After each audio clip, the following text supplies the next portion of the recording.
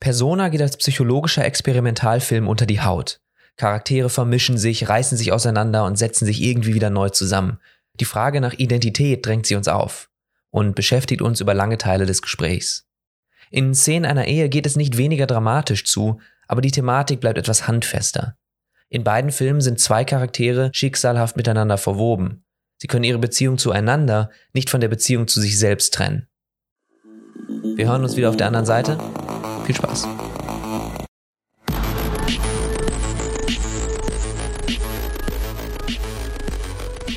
Lief denn Szenen einer Ehe auch in Deutschland im Fernsehen oder nur in Schweden? Ich glaube schon, so wie ich das gesehen habe, irgendwie im ZDF. Wir haben beide nur die Kinofassung geschaut, ne? Gehe ich jetzt mal von aus. Ja. Weil der natürlich, der ist als Mehrteiler sehr, sehr lang. Dementsprechend, wenn ihr da draußen irgendwie den Mehrteiler gesehen habt, wir lassen natürlich einiges weg. Ich weiß nur, also zumindest in der Kinofassung waren es ja hauptsächlich zwei Personen, die da ständig im Dialog standen, die geredet haben. Und es gab hier und da mal, also gerade die Einstiegsszene, aber wir reden erst über Persona, aber trotz alledem bringe ich den Gedanken zu Ende. Gerade die Einstiegsszene, da gab es mal noch ein paar mehr Leute, dann irgendwie dieses befreundete Ehepaar und mal den Arzt und so. Aber ansonsten, das war relativ wenig auf die Länge des Films gesehen. Und ich könnte mir vorstellen, dass es auch in der Fernsehfassung nicht anders ist. Also dass einfach nur diese zwischenmenschlichen Konflikte zwischen diesen beiden einfach nochmal ein bisschen mehr ausgearbeitet wurden. Zumindest hoffe ich das, weil ich viel dazu sagen werde, dass es nur zwei Personen sind. Und wenn dann aber eigentlich in der Idee des Werkes noch viel mehr eigentlich stattgefunden hat, das nur in der Kinofassung rausgeschnitten wurde, dann wäre das natürlich ärgerlich. Aber ja, egal. Wir reden jetzt erst über Persona und bis dahin haben wir vergessen, dass es zwei Fassungen von Szenen einer Ehe gibt. Ich glaube, es gibt sogar noch mehr als zwei, ne? Aber ich weiß es auch nicht. Ist ja jetzt auch nicht so relevant. Bei Persona ist das Ganze gar nicht so kompliziert. Da gibt es zwar auch eine kurze Einstellung, die in der schwedischen Fassung etwas länger ist als in der deutschen Fassung. Aber zumindest bei mir war das so, ich hatte es einmal auf Schwedisch, einmal auf Deutsch geguckt. Und im Deutschen, da war vorher so ein Disclaimer, wo es hieß, ja, einige Szenen sind in der deutschen Fassung nicht vorhanden, die zeigen wir mit schwedischen Untertiteln. Und das war nur eine Dialogzeile, richtig? War das bei dir auch so? Ja. Nur wo sie irgendwie sich so runterlehnt und sagt, was mache ich nur? Also, okay. Ich habe irgendwie jetzt erwartet, da hätte sich total was geändert. Warum sie die rausgeschnitten haben im Deutschen, ist mir ein Rätsel. Und das macht ja auch Sinn, weil danach ist die doch dann, glaube ich, rausgelaufen. Um sie wieder einzuholen. Ja, sonst wäre das ja irgendwie, da hätte schon gefehlt dann, ne? Dass die einfach, sie schreien sich an, Schnitt, sie rennt raus und läuft dir hinterher. Aber abgesehen davon haben wir die eine definitive Fassung von Persona geschaut und fangen damit an, weil Persona 1966 erschien und damit nochmal ein paar Jährchen vor Szenen einer Ehe. Und trotzdem, was habe ich auch schon im Instagram-Post irgendwie angedeutet, dass sich auch hier zumindest das meiste zwischen diesen zwei Personen abspielt. Weniger als Dialog, als Monolog. Und ja, vielleicht können wir da, wenn wir beides besprochen haben, mal irgendwie Parallelen aufziehen, ein bisschen drüber reden, aber erstmal in Persona gehen. Hast du direkt irgendwelche Sachen, die du loswerden willst oder erstmal eine generelle Einschätzung, wie dich der Film getroffen hat? Mir hat es sehr gut gefallen. Es war ja nochmal irgendwie auf eine Art nochmal ein ganz anderer Bergmann-Film. Vielleicht nochmal so diese Stilistik, die wir so in der Schweigen so herausgefunden haben, nochmal ein bisschen extremer ein Stück weit in Teilen. Also zum Beispiel jetzt alleine diese Eingangsmontage, wo dann irgendwelche Bilder gezeigt werden, die jetzt nicht im direkten Zusammenhang oder direkten offensichtlichen Zusammenhang zu der eigentlichen Story haben. Und ich fand auch, dass sich einige Themen sehr überschneiden oder verknüpfen lassen, was dann, glaube ich, nachher auch ganz spannend wird. Auch zu das Schweigen nochmal. Einige Aspekte, die wir da auch gesagt haben oder vor allem die du gesagt hast, die jetzt auch wieder auftreten. Ich fand auch, also Persona durchaus ein Film, wenn ich jetzt jemandem sagen würde, hier, ich möchte Ingmar Bergman sehen, was ist denn das? So, dann würde ich Persona zeigen als Einstieg. Zumindest aus dem, was wir jetzt gesehen haben, ist der von der Erzählweise, dieser Art, dieser experimentellen Weise, irgendwie so eine Thematik anzugehen, der entzieht er sich so ein bisschen so einer straightforward Interpretation. Trotz alledem ist der ist sehr psychologisch und der geht da irgendwie sehr in die Tiefe und für mich ist das irgendwie so, ich habe direkt gedacht, okay, das ist Ingmar Bergman. Und den hier kann man sich wirklich so als Erfahrung einmal so auf den Zahn legen und kommt da, glaube ich, sehr gut mit und weiß dann auch so ein bisschen, was Ingmar Bergman macht. Es wird trotzdem diese Gott-Sache angesprochen, die vielleicht für manche Leute zu zentral ist bei das 7. Siegel oder so. Aber trotzdem, naja, sie findet trotzdem statt. Sie reden natürlich wieder drüber, wir sind allein im Universum. Nur diese ganze Verzweiflung, die wir spüren und so, ist doch eigentlich nur der beste Beweis dafür. Das liest Alma vor und dann sagt Elisabeth, dass sie glaubt, dass das stimmt und Alma sagt, ich glaube, das stimmt nicht. So, und das ist natürlich irgendwie eigentlich der gleiche, in Anführungsstrichen, Dialog, wie wir ihn in allen Bergman-Filmen bis jetzt schon mal gehabt haben. Nur eben ein bisschen weicher gespielt, ein bisschen runtergebrochen. Da gibt es nicht zwei Personen, die sich deswegen in die Haare kriegen, sondern es ist einfach so ein bisschen, es schwingt so ein bisschen mit und dann wird es aber auch wieder fallen gelassen und so weiter. Fand ich ganz interessant. Da verschwimmt das schon wieder mit dem, was wir auch bei der Schweigen schon gesagt haben, weil wir jetzt ja auch nicht großartigen Bezug dazu haben zu Gott und das vielleicht dann also die Fragen, die da aufgeworfen werden, ja, von den einzelnen Personen und auch zu ihrer Beziehung, wo man vielleicht, wenn man jetzt Gläubiger ist, dann vielleicht dann doch irgendwie zu Gott gehen würde. Zum Beispiel jetzt allein dieses ganze Thema mit der Lebenslüge, was beide betrifft, mit der Abtreibung oder auch das, die andere, wie heißt sie noch, Elisabeth? Ja, ne? Elisabeth. Genau, dass sie keinen Bezug zu ihrem Kind hat und das sogar hasst, zumindest so wie Alma sagt, und wo man vielleicht als gläubiger Mensch irgendwie in die Kirche gehen würde und vielleicht beichten würde. Beichten, ja. Genau. Ja. Um sich wie heißt das hier nochmal, du? um sich seiner Schuld zu entledigen und genau in dem Bezug, aber so einen offensichtlichen, so wie jetzt gerade bei das 7. Siegel, da ist es ja extrem vorherrschend, das Thema habe ich jetzt auch nicht gesehen. Ja. Ich habe das Gefühl, das, was zwischenmenschlich ausgemacht wird, mit sich selbst und mit der anderen, mit dem Gegenüber und so weiter, dass das theoretisch auch ausgehascht werden könnte vor einer Göttlichkeit. Und ich finde diese eine Szene, wo die Ärztin reinkommt und Elisabeth dann sagt, hier, ich verstehe, was du tust, und du willst einfach, du schweigst, weil du nicht mehr lügen willst, weil du merkst immer, sobald man spricht, sobald man was tut,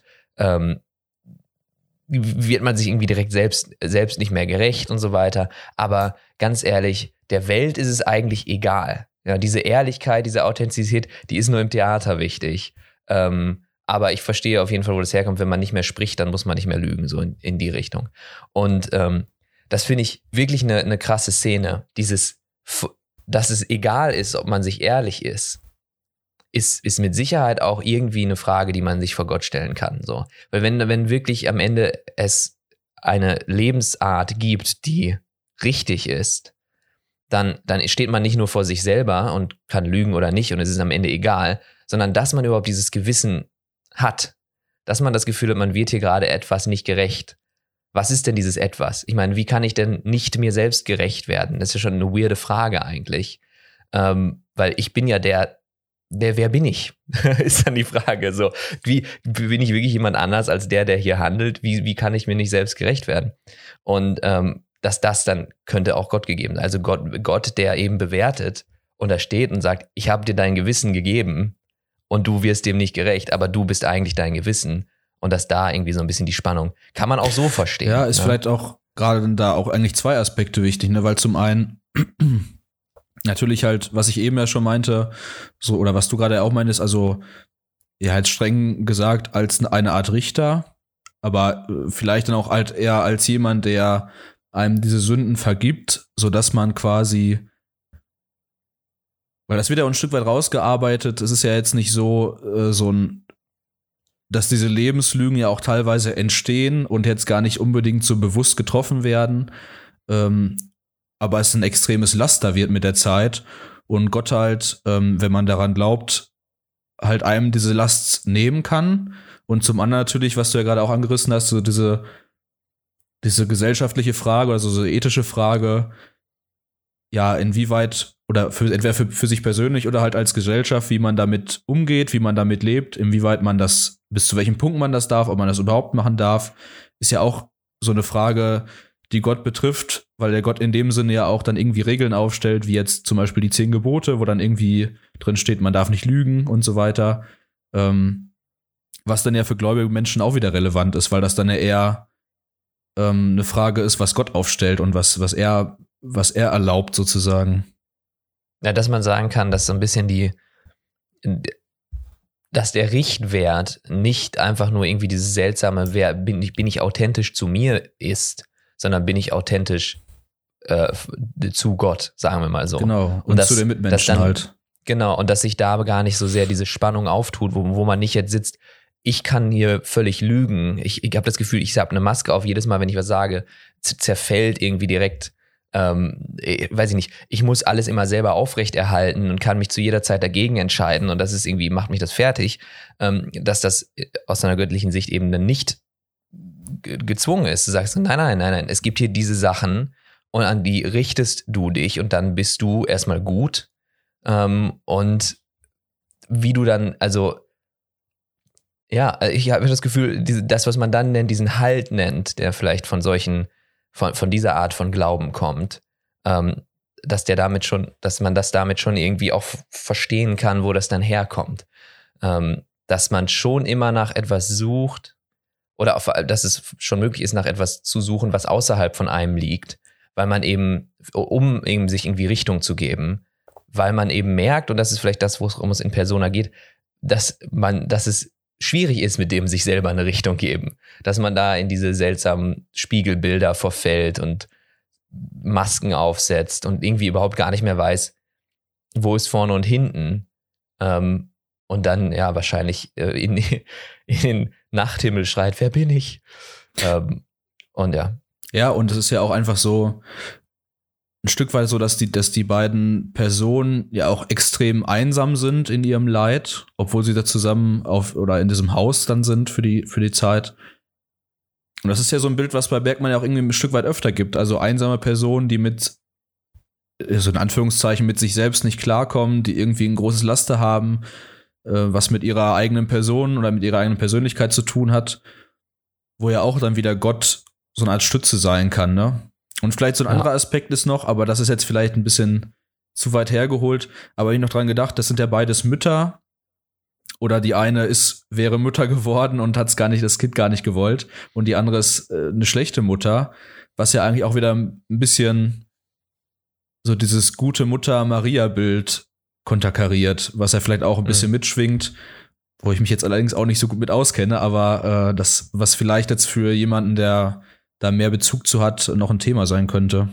Es vermischt sich so viel, weil in diesem Gespräch, wo sie sich gegenübersteht, es gibt einen guten Punkt zu sagen, dass hier die gleiche Person mit ihren Möglichkeiten zu sein sich gegenübergestellt sieht. Und vielleicht ist das zu simpel, aber also, dass die beiden die gleiche Person Wege kann sind. Also nicht in dem Sinne, es ist halt so eine psychoanalytische Sache da und dass es eher darum geht, welche Wege kann man einschlagen. Also es gibt dann einmal, ist es die innere Stimme, ist es dieses Gebabbel und das andere ist die Maske, die sich außen aufgesetzt wird und diese Analyse zerbricht sicherlich an einigen Stellen, aber man kann sie mal als Schablone so ein bisschen drauflegen.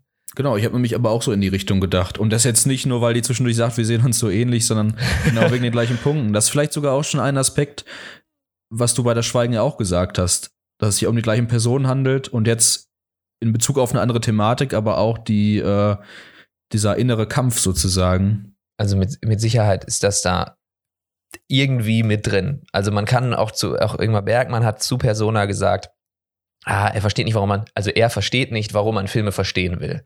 Solche Filme sind nicht zum Verstehen, solche Filme sind irgendwie zum Fühlen. Und ich glaube, das gibt uns auch dann auch den Anlass, hier mal so ein bisschen in Anführungsstrichen schwammiger darüber zu reden, nicht zu versuchen, irgendwie die bestimmte Analyse zu finden, sondern eher so das Themenfeld so ein bisschen auszugraben. Ja, aber um nochmal zu diesem Punkt zu kommen, wenn es jetzt wirklich ist, da ist jetzt eine Person, die sich ausarbeitet, die Möglichkeiten zu sein und die Möglichkeiten, also ihre Taten, nach denen sie nicht handelt, irgendwie reflektiert und also ihre Vorstellungen, nach denen sie nicht handelt, reflektiert und all solche Geschichten. Und sie könnte einmal irgendwie diese helfende Ärztin sein und die ist babbelig und alles ist gut. Aber die treibt ihr Kind ab zum Beispiel, weil irgendwie das aus so einer Sünde entstanden ist oder so. Und ich glaube, die sagt ja auch, weil sie noch nicht so weit sind. Er studiert noch und sie ist doch jung. Die andere hat ihr Kind bekommen, aber hasst es irgendwie dafür, weil sie es nur bekommen hat, weil die Gesellschaft das so ein bisschen erwartet hat, ne? Oder weil das irgendwie, nicht die Gesellschaft, sondern dass sie sich auch irgendwie dachte, ich will so eine vollständige Frau sein, wie man halt eine vollständige Frau ist und ein vollständiges Leben führt, dann hat man Kinder. Und dass das so ein bisschen gegenübergestellt wird und nicht im Sinne von schwarz und weiß, im Sinne von die eine hat es richtig gemacht, die andere hat es falsch gemacht, sondern irgendwie so, wie unfassbar messy diese ganze Sache einfach ist. So, und also unfassbar viel Elend. Es gibt natürlich auch Leute, die sind wirklich glücklich damit. Die haben ihre Kinder und ihre Familie. Und diese Möglichkeit wird uns da nicht unbedingt aufgetan im Film. Also es geht schon eher über die Abgründe des menschlichen Verhalten und so.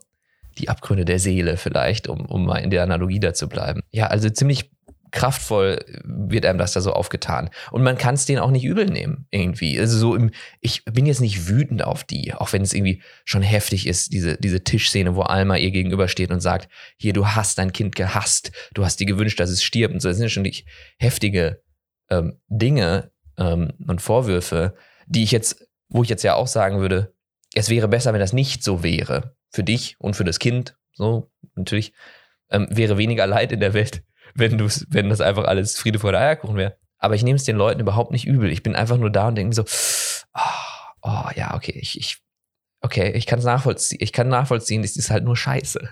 Also, ja, musste ich sagen, war ich von berührt auf jeden Fall. Ich finde, dass die Inszenierung einfach so eindrucksvoll ist. Also natürlich das Schauspiel, müssen wir nicht drüber reden, das ist ja offensichtlich ziemlich gut. Gerade was Alma, das ist ja Bibi Anderson, die Schauspielerin. Dadurch, dass sie ja fast nur redet und irgendwie am Anfang so freudig ist und dann wieder so viel Hass, dann wieder Tränen und also so ein Wechselbad der Gefühle. Ist schon sehr, sehr gut. Aber ich fand alleine diese Bilder so eindrucksvoll und so kraftvoll. Ja. Also dass ich jetzt gar nicht, das jetzt also klar ist es natürlich extrem unangenehm nachher, diese ganzen Spannungen und alleine dadurch, dass man sich ja als Zuschauer irgendwann ja auch denkt, ja jetzt red doch mal, weil das irgendwann ja auch, es ist ja schon irgendwie provokant auf eine Art und Weise, nach einer gewissen Zeit. Aber ich fand allein diese Bilder halt so eindrucksvoll. Also jetzt natürlich am Anfang irgendwie erstmal eher verwirrend, diese Montage, aber auch später alleine schon, wie viele Gesichter gezeigt werden. Und wie viel Kraft so ein Gesicht hat, das in die Kamera guckt, riesengroß. Natürlich gerade von Elisabeths Schauspielerin Liv Ullmann. Elisabeth, ja. Die ja ein extrem markantes Gesicht hat und ja irgendwie dann auch so, allein weil die, glaube ich, die Augen ja auch so ein bisschen umhüllt sind, so ein bisschen, da ist ja immer so ein Schatten drumrum und das irgendwie ich fand den Film, ich habe den jetzt zweimal gesehen, beim ersten Mal fand ich das schon auf eine Art ein bisschen gruselig, alleine auch so diese Szene da in der Nacht in dem Nebel zum Beispiel und das fand ich eigentlich, das hat mich eigentlich neben dieser ganzen Thematik, die man irgendwo daraus ziehen kann, aus der Geschichte, fand ich das eigentlich sehr stark, also ja. Also inszenatorisch wirklich, es gibt diese eine Sache, wo sie irgendwie die beiden Gesichter so für eine Sekunde übereinander legen. Das ist natürlich so eine Stilart, das ist das Einzige, was so ein bisschen cheap war im ganzen Film. Also nicht, wie dann am Ende dieses Bild lange da steht, wo die beiden verschmelzen. Das fand ich auch extrem gut. Sondern dieses kurze im Dialog, das war vielleicht einfach nur eine kleine Spielerei, die damals funktioniert hat, heute nicht mehr so sehr. Aber an sich, der Rest dieser Inszenierung fand ich auch unfassbar gut. Es gibt dieses typische Bild, wo die beiden sich quasi so, es ist total im Schatten gehalten alles. Und es ist schon fast unwirklich, so ein bisschen geisterhaft. Aber trotzdem nicht geisterhaft im Sinne von, es gibt unklare Konturen, sondern es ist einfach so, es ist irgendwie so mystisch. Es ist irgendwie so, das sind nicht nur Menschen, du siehst richtig Symbole da vor dir stehen. Und wie sie dann sich so verwinden und wie Elisabeth irgendwie ihr so Alma durch die Haare streicht und Alma guckt in die Kamera und es ist so, man sieht den da an, es ist mal, die sehen so richtig bewusst, unwirklich, ne? Ja, und die sind sich so bewusst, irgendeiner Sache sind die sich bewusst, die gucken selbstsicher irgendwie so ein bisschen herausfordernd, gucken die einen da an und machen da ihren Tanz. Und ich denke mir so, was zur Hölle? Und diese Sachen haben sehr gut funktioniert, auch als Elisabeth im Bett liegt und ganz langsam das Licht ausgeht. und man sieht da ihr Gesicht und sie schaut nur in die Kamera. Und ich fühle mich die ganze Zeit herausgefordert. Ich weiß nicht so richtig, wozu, aber ich stehe da und ich fühle mich richtig angestarrt. Und das ist nicht einfach nur, weil da irgendwie jemand guckt, sondern wie das Licht fällt und all diese Dinge. Alter. Ja, und dann, ich fand dann Alles auch gut. spannend, zweimal benutzt er das, glaube ich, was ja Lynch zum Beispiel auch öfters benutzt. Und zwar, ich weiß nicht genau, wie die Technik heißt, aber wenn so Bewegungsabläufe schneller abgespielt werden. Also es ist ja zum Beispiel einmal, wo die diesen Traum oder Albtraum hat und im Bett liegt und dann so schnell so mit dem Kopf so hin und her wackelt. Ach so. Und wo sie auf den Tisch haut, weil so schnell haut man ja nicht auf den Tisch. Das wirkte für mich eher wie so ein bisschen schneller gemacht. Ich weiß nicht, ob es eine bestimmte. Ja, genau, vielleicht gibt es da irgendwie eine Bezeichnung, aber ja, ihr wisst, was gemeint ist. Ja. Und sowas halt, das meinte ich mit diesem einen Aspekt, den du genannt hast in der Schweigen, und zwar dieses Uncanny, hast du das ja genannt. Oder Uncanny. Uncanny, genau, Uncanny. Ja. Weil das immer so, und das hat bei mir auf jeden Fall wieder funktioniert im Film. Du hast ja eben gesagt, für dich hat manches nicht unbedingt mehr funktioniert mit den Gesichtern, aber ich fand das immer noch, mir reicht das, um so ein Unwohlsein auszulösen. Weil das einfach, das Unwohl, ja. Ja, weil das einfach, du hast ja gesagt, diese leichten Verschiebungen, leichten Veränderungen, die einen irgendwie treffen. Auf eine Art. Also es funktionierte bei mir auch wie gesagt, ich wollte nur mal ein kleines bisschen Kritik üben. Nein, aber es kommt dieses halbe Gesicht einmal so kurz eingeblendet. Und das war so ein bisschen, das fand ich nicht so gut. Allerdings, als es dann da lange steht, so, da ist dann, und du siehst, wie ähnlich diese sind und wie unähnlich gleichzeitig. Und es ist irgendwie, man kann schwierig über Bilder einfach reden. Aber die es gesehen habt, werdet es euch hoffentlich vor Augen führen können. Und das mit diesem Uncanny, das ist schon wahr irgendwie. Es ist so ein menschliches Gesicht, aber es fällt so und es hat so eine Intensität, die einem wirklich Unwohlsein bereitet. Gerade dieser Tanz und so weiter, wie sie da durch die Haare streicht und so.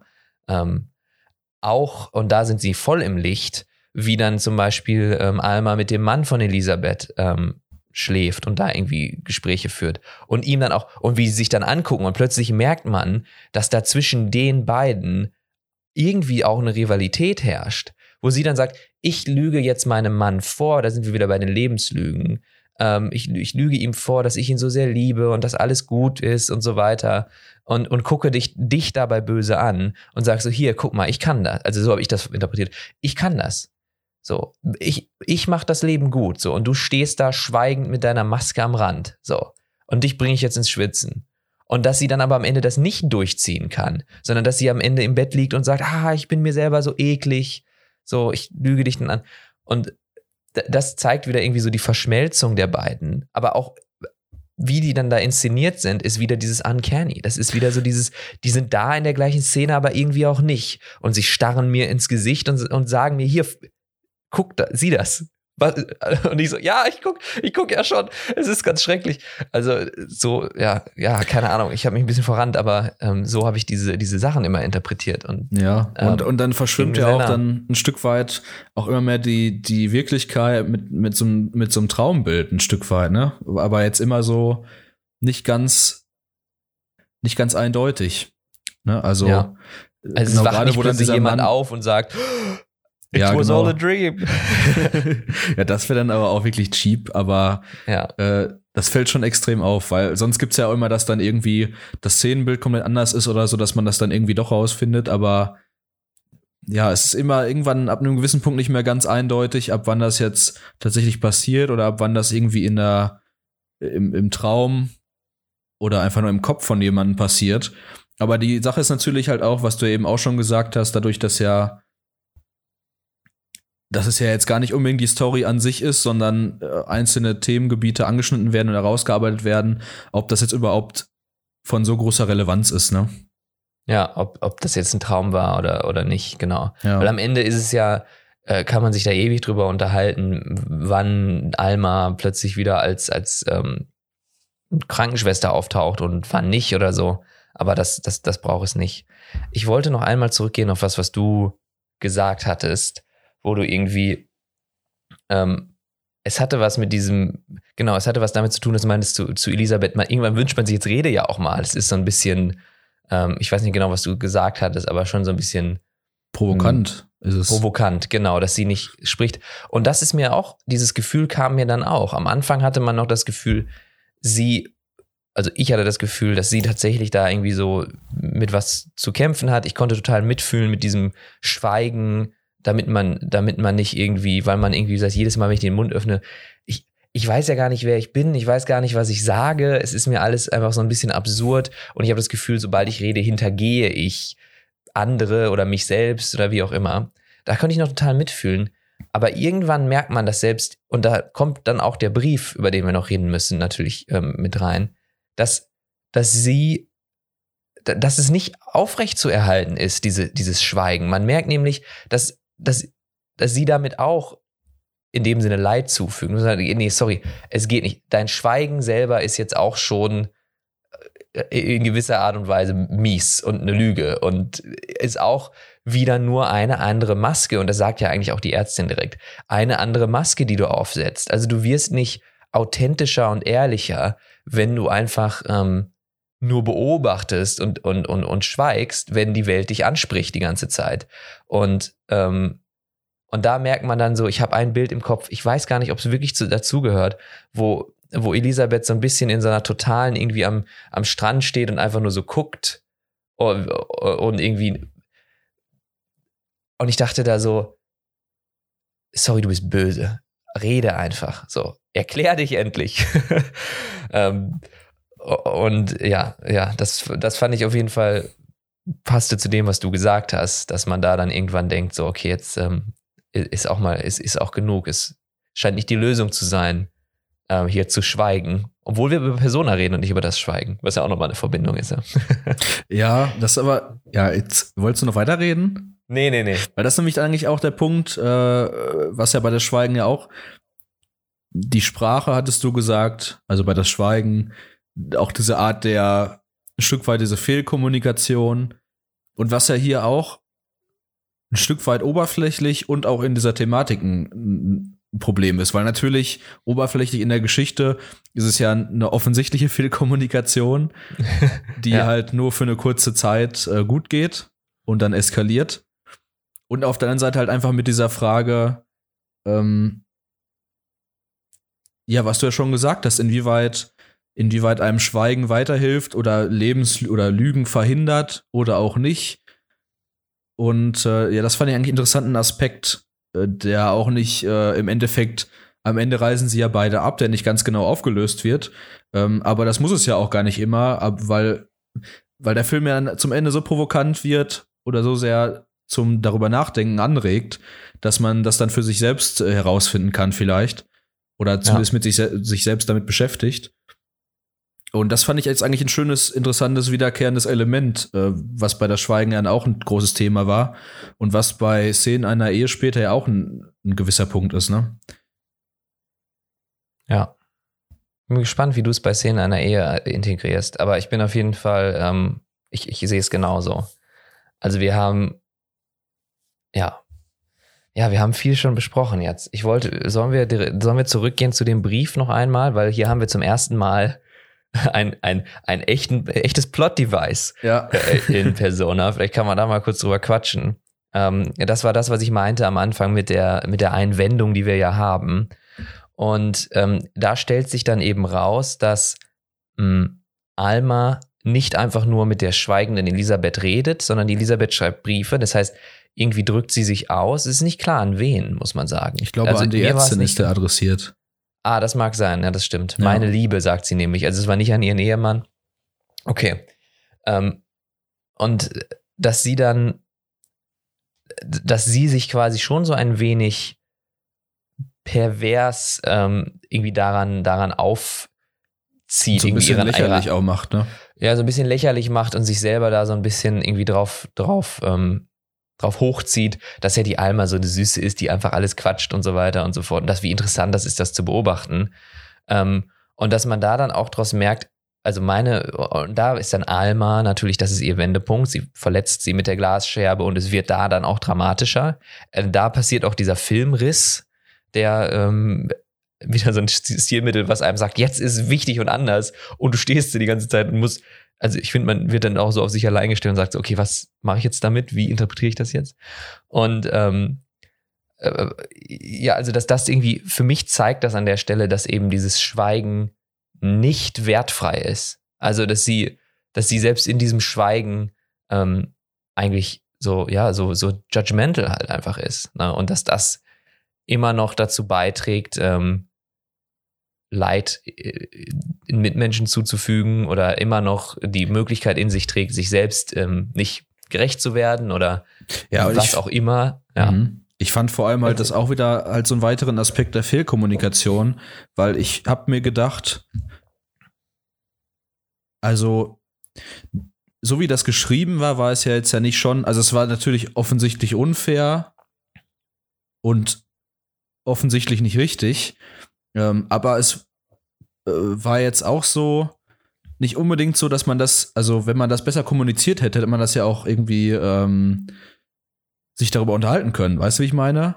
Also wenn sie das jetzt nicht geschrieben hätte, sondern gesprochen hätte, oder wenn sie mit Alma darüber gesprochen hätte, dass Alma für sie so rüberkommt, ein Stück weit, oder was so ihre Gefühle sind halt zu dieser Zeit, da wäre das ja ganz anders rübergekommen und dann wäre das vielleicht gar nicht so eskaliert. Und das fand ich eigentlich sehr interessant, weil das da jetzt ja auch nochmal zeigt, dass genau dieses Schweigen in Verbindung damit halt auch nichts bringt, aber halt nur das Schreiben in Verbindung oder beziehungsweise Schreiben anstatt zu reden und zu schweigen dann aber auch nicht weiterhilft. Das ist halt irgendwie so ein spannender Aspekt. Ja. Dass da halt noch viel mehr dazu gehört, als einfach nur den Mund zu halten. Ja, oder halt immer nur so diesen einen Weg zu gehen. Entweder halt zu schweigen oder zu reden oder zu schreiben. Und dass ja auch zu Fehlinterpretationen führt, ein Stück weit oder zuführen kann. Also ich finde es auch wirklich interessant, man kann sich ja nochmal drüber nachdenken, warum sie schreibt und warum gerade die Ärztin und so weiter. Man kann denen sicher alle auch symbolische Rollen irgendwie zuweisen.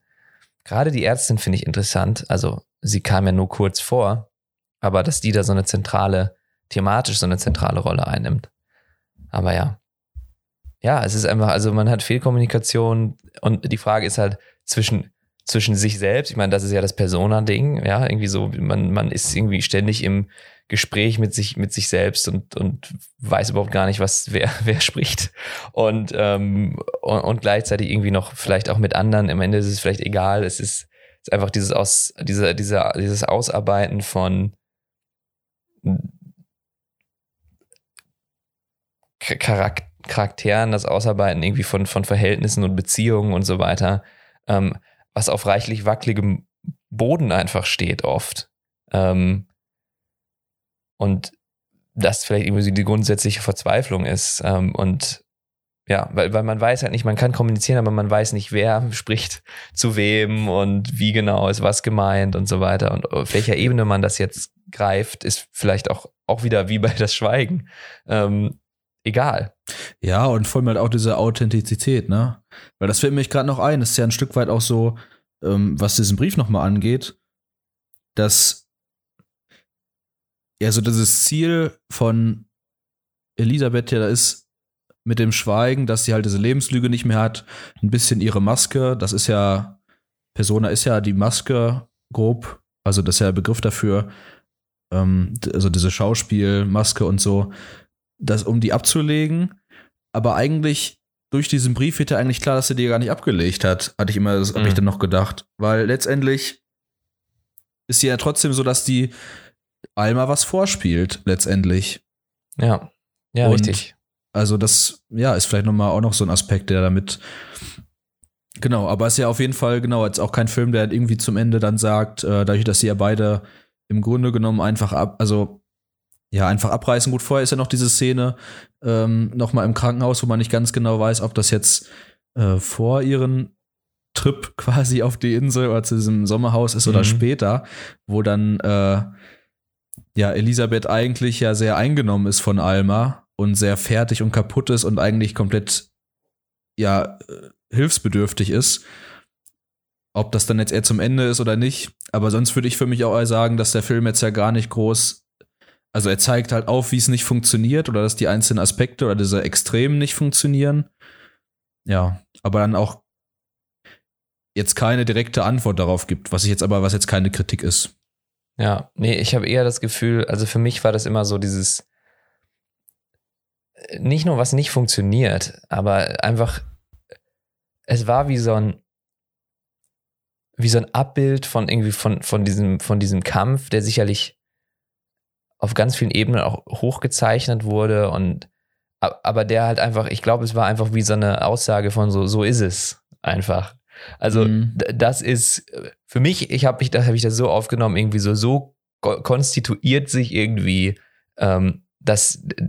die innere Zerrissenheit, wo man irgendwie aushascht, wie stehe ich zur Welt und wie stehe ich zu mir selbst und dahingehend dann, je nachdem, wie man da veranlagt ist, eben dann auch fragt, irgendwie, wo nehme ich mir denn jetzt meine Kohärenz her? Weil in mir selber passiert gerade nur dieser Kack die ganze Zeit, wenn ich irgendwie nach den Grenzen meiner Persönlichkeit frage und irgendwie versuche, mich zu positionieren. Wo nehme ich dann Kohärenz her? Also aus welchem Glaubenssatz ziehe ich das dann am Ende? Und ich glaube, Bergman sagt dann halt irgendwie so, ja, ich fühle, dass es quasi schon wichtig ist, das irgendwo herzuziehen, aber gleichzeitig kann ich nicht so richtig an Gott glauben, um mir das da irgendwie zu nehmen. Und dementsprechend bin ich so ein bisschen gefangen. Und ich glaube, dass es auch einfach vielleicht wirklich sowas wie so eine psychoanalytische Sache ist, die immer noch zutrifft immer noch auf Menschen im Allgemeinen vielleicht. So sehe ich das. Und dementsprechend wäre es natürlich auch seltsam, da eine Antwort zu geben, weil man sagt eben einfach, ja, so sieht das nämlich aus. So. Ja, das stimmt. Ich wollte nur damit sagen, weil sowas zumindest für mich manchmal öfters, oder ich lese das irgendwie öfters schon mal als Kritik. Also habe ich immer das Gefühl, ja, dass so manchen Leuten das dann immer zu cheap ist. Aber wenn man das halt einfach aufzeigt oder so diese Aspekte zeigt, das, was du gerade schon beschrieben hast, und dann aber jetzt nicht direkt sagt, so wie das jetzt sich aufgeht oder so, oder wie man da rauskommt. Überschneidet sich ja auch mit ein Stück weit mit den Themen, die wir vorher in den Filmen auch schon, oder nicht in allen Filmen, aber teilweise ja auch schon Einklang gefunden haben. Gerade bei zum Beispiel auch Wilde Erdbeeren. Mit Blick auf die Uhr, vielleicht reden wir über zu Szenen einer Ehe. Du meintest ja auch, es gibt da auf jeden Fall thematische Verbindungen, die du noch aufzeigen kannst. Stimmst du überein? Na klar.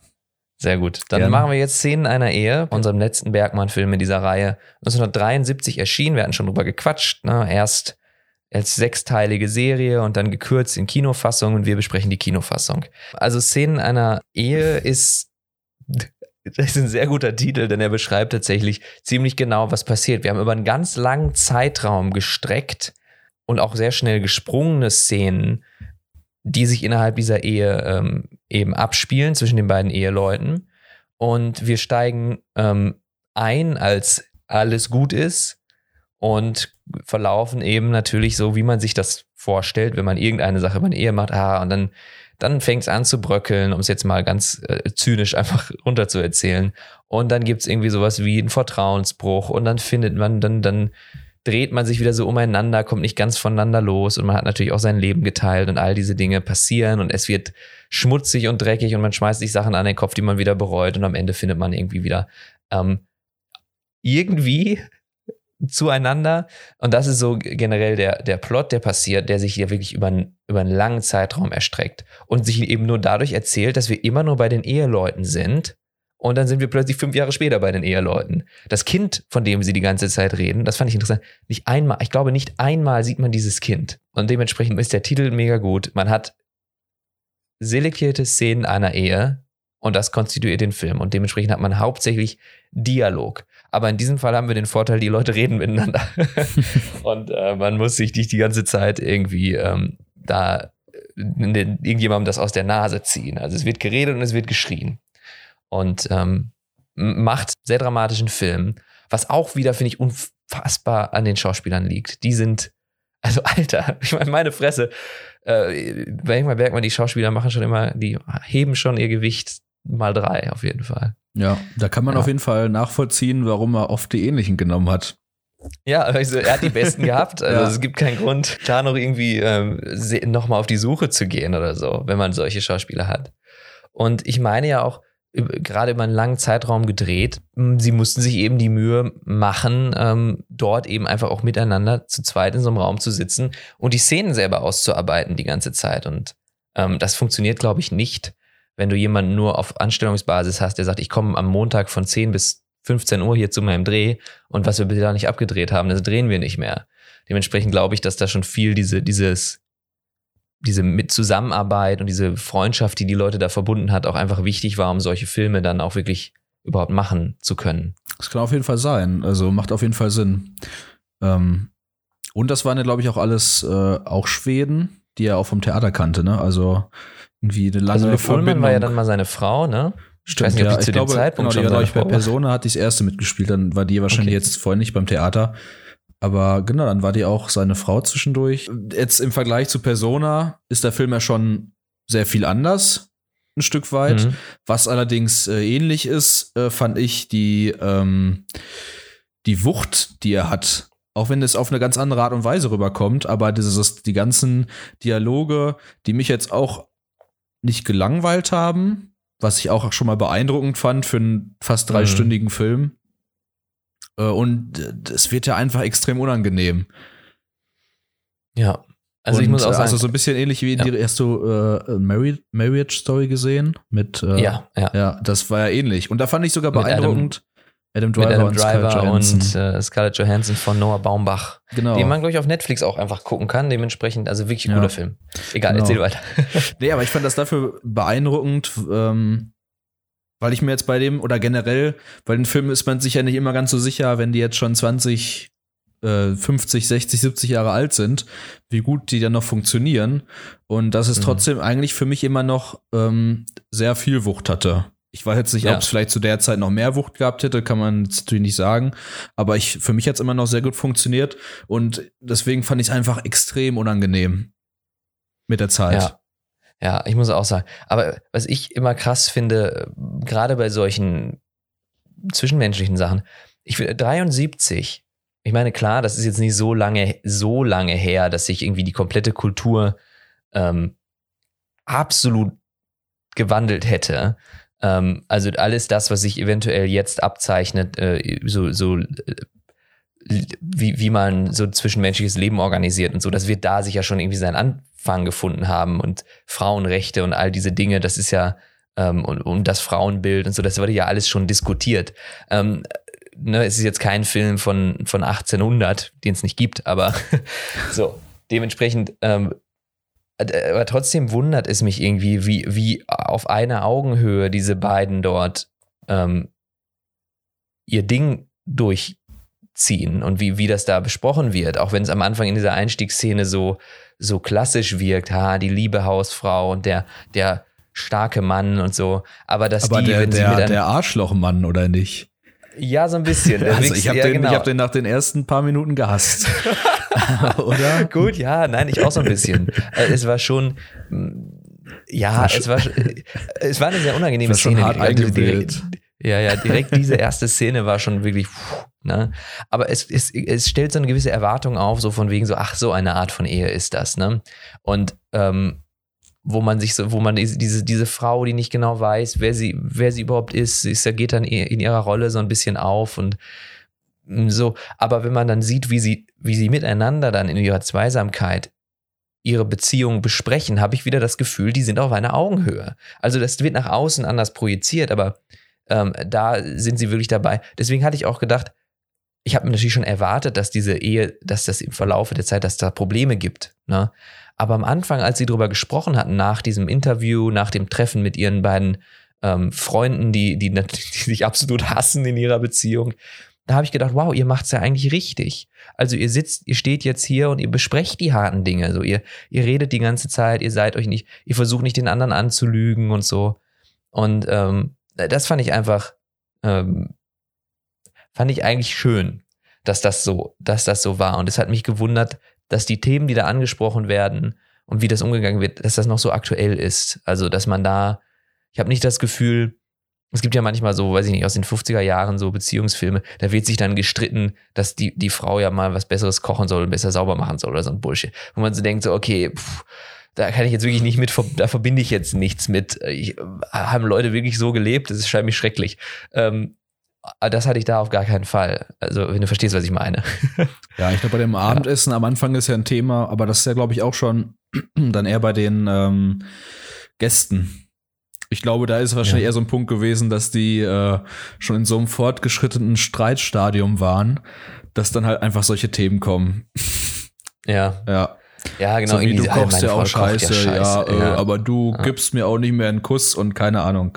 Also irgendwie, fand ich aber auch sehr, sehr beeindruckende Sequenz. Also auf eine Art. Die fand ich sogar noch gar nicht mal so unangenehm. Da habe ich einfach nur gedacht so, ja, Alter, ihr gibt's euch, aber dass ihr, ja, oder? Aber auch so schauspielerisch und Ich habe auch so ein bisschen, man hat das Gefühl, die hatten auch Spaß daran, dieses Böse so ein bisschen zu schauspielern, das so aus dem anderen rauszukitzeln und so. Und ich finde, diese Dynamik, die sieht man sicherlich, also die sieht man auch zwischen Menschen, die sich nicht leiden können, aber die sich irgendwie in ihrer Boshaftigkeit vereint sind, weißt du? Ja. Also man hat schon das Gefühl, ich habe trotzdem nachvollziehen können, warum diese beiden Personen, die sich so hassen, warum die überhaupt zusammen sind. Ich so, ihr passt zusammen, ihr seid beide Bösartige. So, und das kann ich verstehen. Also dieses Teasen, dieses sich gegenseitig da irgendwie die Lebensenergie rausreißen und hier nochmal immer den richtigen Punkt finden, um nochmal, ne? Das hat sehr gut funktioniert. Also und deswegen verstehe ich, dass dir das Spaß gemacht hat, diese Szene, weil das hat super gut funktioniert. Und man hat dann aber auch gesehen, wie Marianne, also jetzt das ist das Ehepaar Marianne und Johann, wie die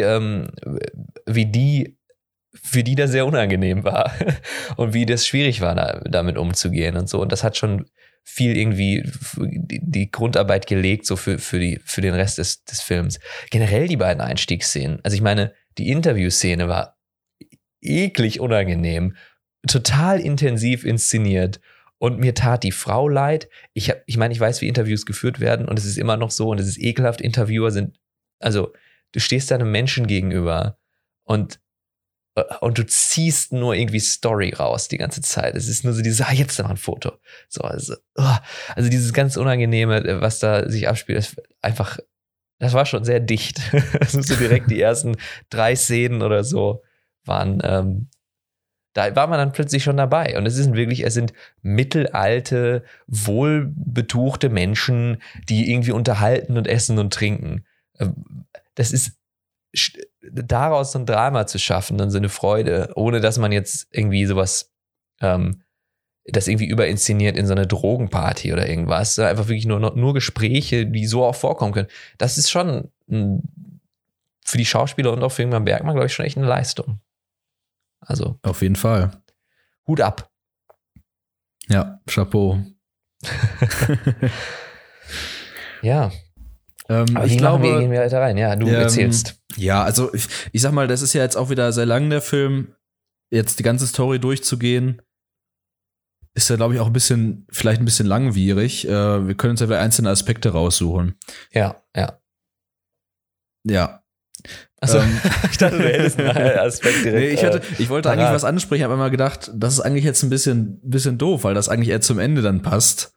Okay. Aber ich glaube, ich sag's jetzt einfach. Also, du hast ja eben die Frage aufgeworfen, dass du dich dann inhaltlich gewundert hast, warum der Film immer noch so gut funktioniert, weil gerade ja auch dieses Frauenbild in der Ehe schon relativ modern ist. Und ich fand für mich eigentlich interessant, dass für mich Bergman da ja auch wieder so Grundfragen in so einer Beziehung oder in einer Ehe herausarbeitet oder aufwirft. So ein bisschen wie bei Persona, nur dass da jetzt nicht um solche Beziehungsfragen ging, aber halt so um Grundfragen, die man sich halt stellt, wie man da umgeht. Wo zum Beispiel bei Szenen einer Ehe auch dann halt auch ein Stück weit wieder diese Lebenslüge von Relevanz ist, aber halt auch einfach dieses wie führe ich eine Beziehung? Ab wann bin ich glücklich? Wann bin ich ich selbst? Da ist ja zum Beispiel dann diese Frage, dass sie irgendwann sagt, dass sie sich selbst vorwirft, feige gewesen zu sein, weil sie nicht für ihre eigenen Interessen beispielsweise eingestanden ist und sich immer eher allem untergeordnet hat. Auf der anderen Seite könnte man ja auch wieder sagen, das ist ja auch sehr selbstlos gegenüber der Familie und vielleicht würden manche auch sagen, das ist ja auch ein Stück weit so, wie es sein soll, weil man sich dem komplett hingibt. Und das fand ich eigentlich so, dieser Aspekt fand ich da sehr interessant und die sind ja immer noch sehr aktuell, weil man die für einen selbst, wenn man jetzt in einer Beziehung ist oder verheiratet ist, ja auch immer noch relevant sind. Ja, das finde ich wirklich, ich hatte schon ganz vergessen, dass es diese Szene gab und ich meine, sie erzählt ja auch, das liest sie dann Johann vor, als er mal wieder zu Besuch kommt. Er ist ja mit seiner jungen Beziehung da abgehauen, die natürlich auch nicht glücklich ist, wer hätte es gedacht. Und ich hatte es schon fast vergessen, das ist natürlich eine zentrale Sache. Und auch da habe ich mir dazu gedacht, wie sehr ich das nachvollziehen kann, dass sie diese Verbindung zur Persona, du hast vollkommen recht, dass du da stehst und dein Leben passiert dir ja zu einem großen Teil. Und mit Sicherheit spielt da auch sowas mit wie gesellschaftliche Erwartungen und so weiter. Aber kann man sich denn überhaupt als jemanden sehen, der komplett unabhängig von dieser Gesellschaft eine vollständige Persönlichkeit ist? Also das scheint mir auch falsch. Also ich meine, dann dann ist man wirklich einsam und kann mit niemandem reden und so weiter und kann sich nicht auf sowas wie eine Beziehung einlassen. Aber es gibt natürlich, und das sind diese Sachen, die da irgendwie ausgehandelt werden, auf die es keine klare Antwort gibt, wo jeder, wie du meinst, inwieweit, was heißt denn, ich setze mich für mich ein? Und inwieweit ist denn das, was ich bin, auch einfach die Rolle der Mutter oder die Rolle des Vaters oder die Rolle des Wissenschaftlers? Inwieweit bin ich Ehemann und inwieweit bin ich? Also sind all diese Erwartungen, die das Leben an einen stellt, auf die man sich ja auch einlässt. Ist das wirklich immer nur eine Selbstaufgabe oder ist das die Art, wie man das selbst ins Leben lässt oder das Leben ins Selbst oder was auch immer? Finde ich eine sehr wichtige Unterscheidung, weil es gibt natürlich, ich glaube gerade damals, wo es vielleicht noch normaler war, dass es, oder zumindest klar war, die Frau, mir rechtemäßig, alles klar, aber wenn wir ein Kind haben, dann bleibst du zu Hause und ich mache meinen gut bezahlten Job. Und dass gerade das ja so wenig eine Entscheidung ist, dass man dann da steht und sagt, jetzt habe ich hier 20 Jahre, war ich jetzt hauptsächlich Mama, zum Beispiel. Und inwieweit kann ich wirklich noch behaupten, dafür habe ich mich entschieden, das bin ich, das ist keine Selbstaufgabe.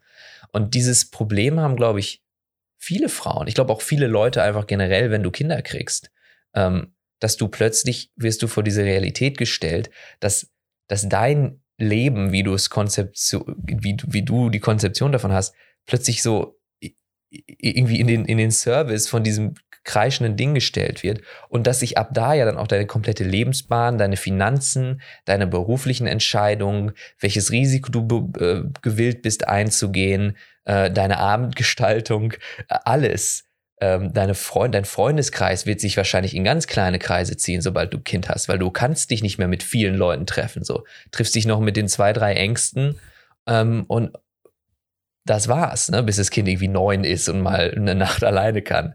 Und dass das, glaube ich, also dass das irgendwie auszuhaschen und damit umzugehen, schon einfach schwierig ist. Und natürlich dann auch, wenn du dann den Mann dabei hast, der da nicht mit dir durch, wo du dich vielleicht auch nicht äußerst mit deinen Sorgen, und der Mann sich ja auch nicht. Er hat sich wahrscheinlich in seine Arbeit da verrannt oder was auch immer er gemacht hat. Dann wird es schon schwierig. Und dann wird es auch schwierig, eine Beziehung zu halten. Weil sich plötzlich alles so gewandelt hat, was man am Anfang dachte, ist unser zwischenmenschliches Ding. Was vielleicht auch dann dieses ausmacht, wo sie am Anfang, wo ich meinte, sie reden ja über alles, es scheint so gut. Und am Ende werfen sie sich die ganze Zeit vor, dass sie überhaupt gar niemals ehrlich miteinander geredet haben. Und ich mir so dachte, wie ist das passiert? Also es ist so widersprüchlich, aber ja. Ja, aber das ist nämlich auch so ein Punkt, den ich meinte, diese Fehlkommunikation oder dieser grundsätzliche Kommunikationsaspekte, der auch auftritt. Weil man wirklich sagen muss, also gerade weil das Kind ja in dem Film auch eine untergeordnete Rolle spielt, geht es ja auch darum, dass sie sich ihm Und es geht ja halt viel aus ihrer Perspektive, deswegen weiß man jetzt nicht ganz genau, inwieweit er sich angepasst hat. Kann man ja vielleicht mal davon ausgehen, dass es auch ein Stück weit irgendwo eine Anpassung gegeben hat. Aber gerade halt aus ihrer Perspektive, sie sich ja auch ihm viel angepasst hat. Gut, sie hat dann noch ihre Arbeit, also ist jetzt nicht komplett abhängig von ihm. Ja, und aber wie sie einfach als Psychiaterin. Ja, genau, aber wie sie einfach sich sozusagen immer ist sie. Sorry. Stimmt, ja genau, sie berät dann die ja, stimmt. So, was wollte ich denn jetzt sagen? Achso, dass sie sich immer halt dem angepasst hat, ja, alles gut. Dass sie sich immer halt immer angepasst hat und jetzt nicht so ihre eigene Persönlichkeit großartig ausgelebt hat, sondern einfach nur wahrscheinlich, um ihm immer zu gefallen. Und sie sagt ja auch, selbst als Kind war das schon so, um ihren Eltern zu gefallen oder um Schulfreunden etc. zu gefallen. Und genau, halt dieser Aspekt der Kommunikation, dass man ja wahrscheinlich vieles von dieser Eskalation, die am Ende passiert, ja auch hätte vorher vermeiden können, wie du schon sagst. Und genau, ganz am Anfang sprechen sie ja kurz, aber ich glaube, da wird das Gespräch ja auch schon so komisch unterbrochen, weil nach diesem Besuch von den beiden will sie ja, glaube ich, mit ihm darüber sprechen, weil sie das ja auch mitgenommen hat und er ist dann so, ja, du willst irgendwie über alles sprechen, so ein bisschen wie auch bei das Schweigen, du willst ihm dann einen Sinn geben und so, ja, aber ist doch eigentlich auch Wumpe. Und wahrscheinlich hat sich das dann so hingezogen und da könnte ich mir auch vorstellen, dass halt immer noch, das ist ja auch ein sehr relevantes Thema für so Beziehungen. So, also wie offen man über Dinge spricht. Ja, genau. Ja. Und halt auch, dass man über Dinge spricht, bevor es eigentlich schon zu spät ist. Weil dann zum Beispiel, man sieht ja, wie erschüttert sie ist, als er sagt, ja, ich will jetzt mit meiner in Anführungszeichen neuen Geliebten weg, die ich aber schon 4 Jahre habe. Und ja, also dann, wahnsinnig ekelhaft. Und die angeblichen besten Freunde oder Freundinnen von ihr wissen das schon, dass er sie hat und so. Und das da ist es ja schon viel zu spät. Und und da bricht auch, also so eine Nachricht zu kriegen und das zieht dir ja wirklich alles unter den Füßen weg. So. Ja. Gerade wenn du dein Selbst, oder sie vermutet ja, dass sie ihre Persönlichkeit sehr in dieser Beziehung hat aufgehen lassen, also, oder auch untergehen, wie auch immer man das jetzt dann beschreiben will.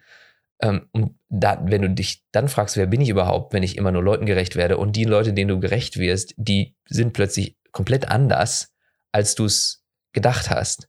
Das ist mein größter Albtraum. Das ist das Problem, was ich habe, wenn ich darüber nachdenke, über so Beziehungen, wenn die auseinandergehen. So. Wenn man sich auseinanderlebt und man kriegt es jeden Schritt mit und irgendwann sagt man sich so, hey, so, das ist nicht schön, aber das ist in Ordnung. Aber wenn jetzt plötzlich meine Freundin hier vor der Tür steht und sagt, ich lüge dich seit 4 Jahren an, ich glaube, ich wüsste nicht, was ich machen soll. Meine komplette Welt, wie ich Sinn mache von mir selbst und wie ich den Dingen gegenüber, ist dann einfach weg. Und das ist wirklich ein ganz großer Albtraum. Ja. Da muss ich auch sagen, hat sich mir alles zusammengedreht im Magen, als er da so reinkam. Da habe ich ihn auch gehasst. Da habe ich gesagt, du Wichser.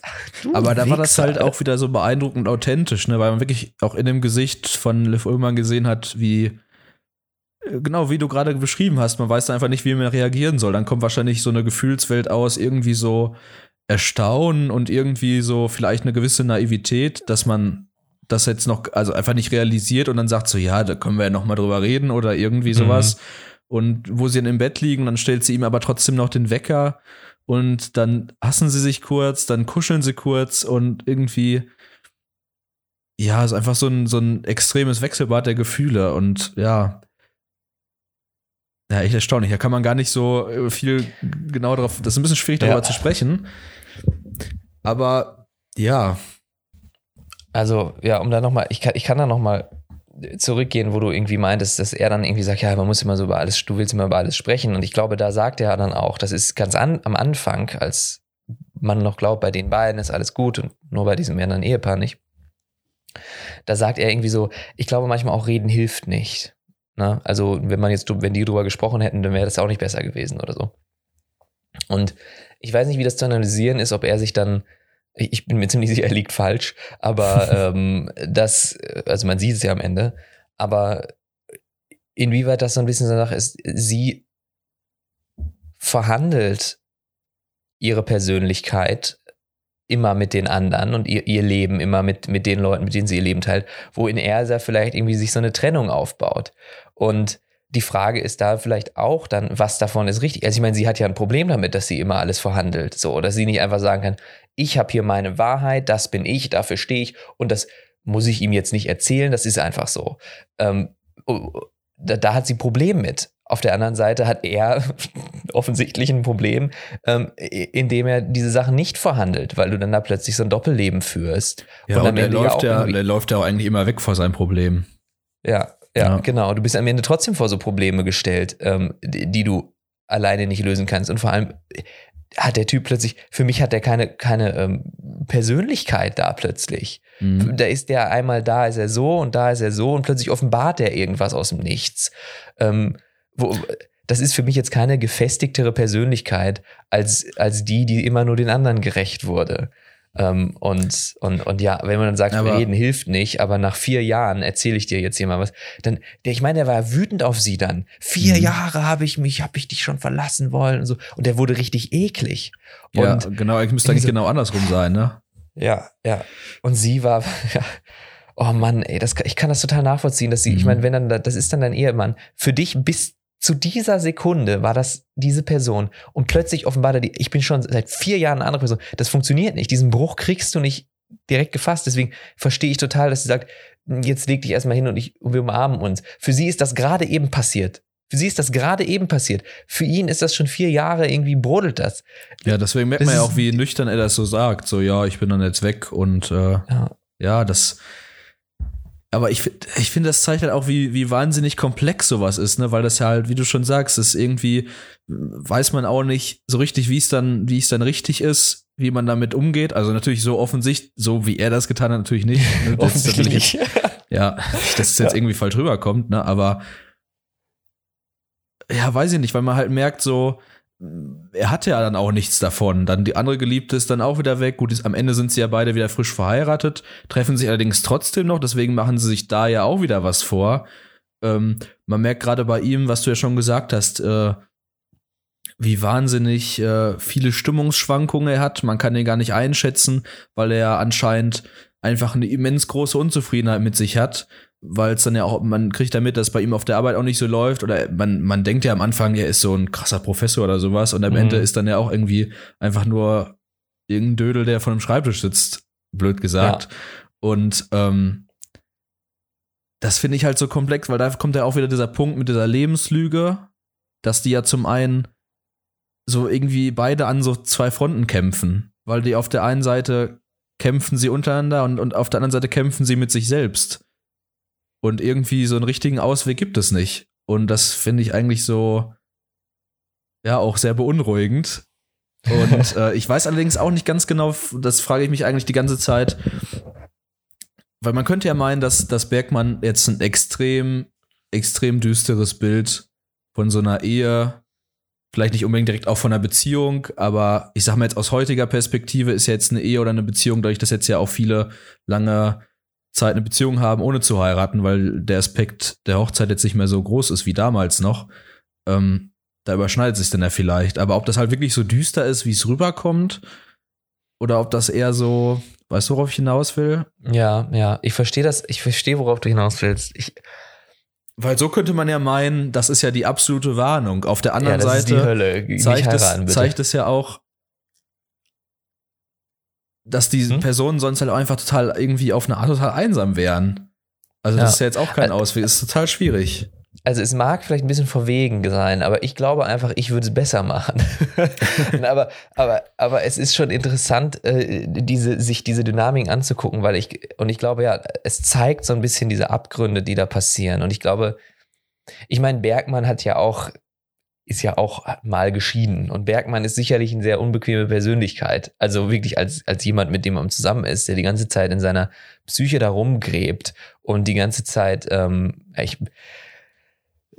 ich glaube, dass viel davon in eine gewisse Richtung geprägt ist. Aber es ist sicherlich richtig, dass man diese Dynamiken erkennt, die sich da abspielen. Dass man sagt, hey, wie wir unsere Beziehung aufbauen, wie wir unser Selbst definieren und wie wir, was du mit der Lebenslüge betitelt hast, diese Sachen, das sind ja so in der Philosophie, das sind ja so Strukturelemente, die tauchen ja ständig in irgendeinem Leben auf. Das passiert ja auch das passiert mir im Kleinen und im Großen, dass man da dann sitzt und sagt, so, was mache ich?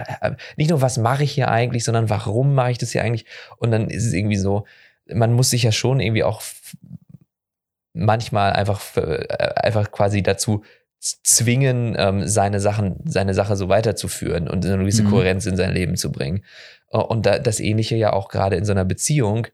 Man ist ja nicht ewig irgendwie mit der rosaroten Brille verliebt, sondern plötzlich merkt man und dann irgendwann muss man sich die Frage stellen, mache ich das nur aus Gewohnheit noch? Und ist das schlecht, das aus Gewohnheit zu machen? Was genau ist denn dann überhaupt so eine längere Beziehung und so? Und all diese Fragen sind sicherlich da und können sich eben, wenn man nicht damit umgeht, können sich so schrecklich äußern wie in dieser Szene einer Ehe.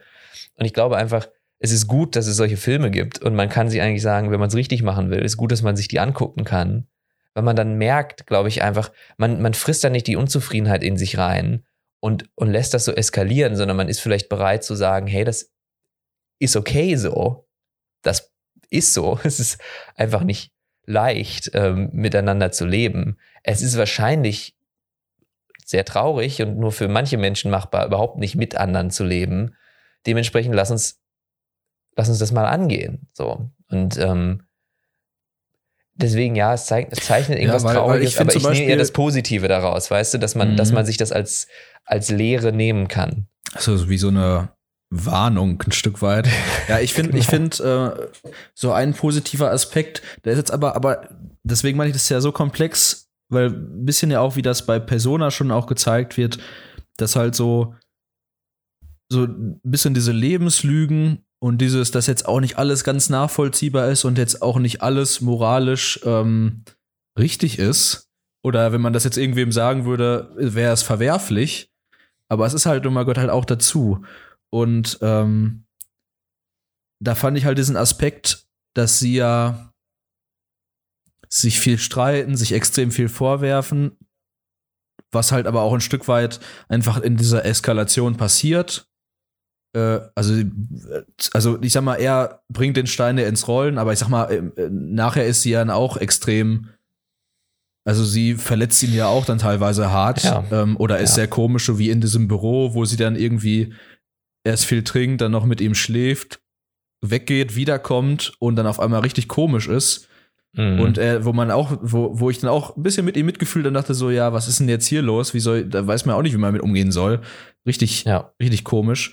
Aber dass sie trotzdem nach dieser ganzen Zeit, selbst nachdem sie nochmal heiraten, trotzdem von ihrer Beziehung so sehr geprägt sind, dass sie immer noch sich gegenseitig Halt geben können, wie in dieser Fischerhütte. Auch, was ich eben meinte, ist natürlich verwerflich und moralisch sehr fragwürdig, dass die verheiratet sind und sich anscheinend in gewissen Abständen dieser Fischerhütte treffen, um miteinander Sex zu haben. Heimlich, genau. Ja, genau. Aber trotzdem geben sie sich immer noch einen Halt. Also, dass dann diese Beziehung trotzdem noch einen gewissen positiven Aspekt hat.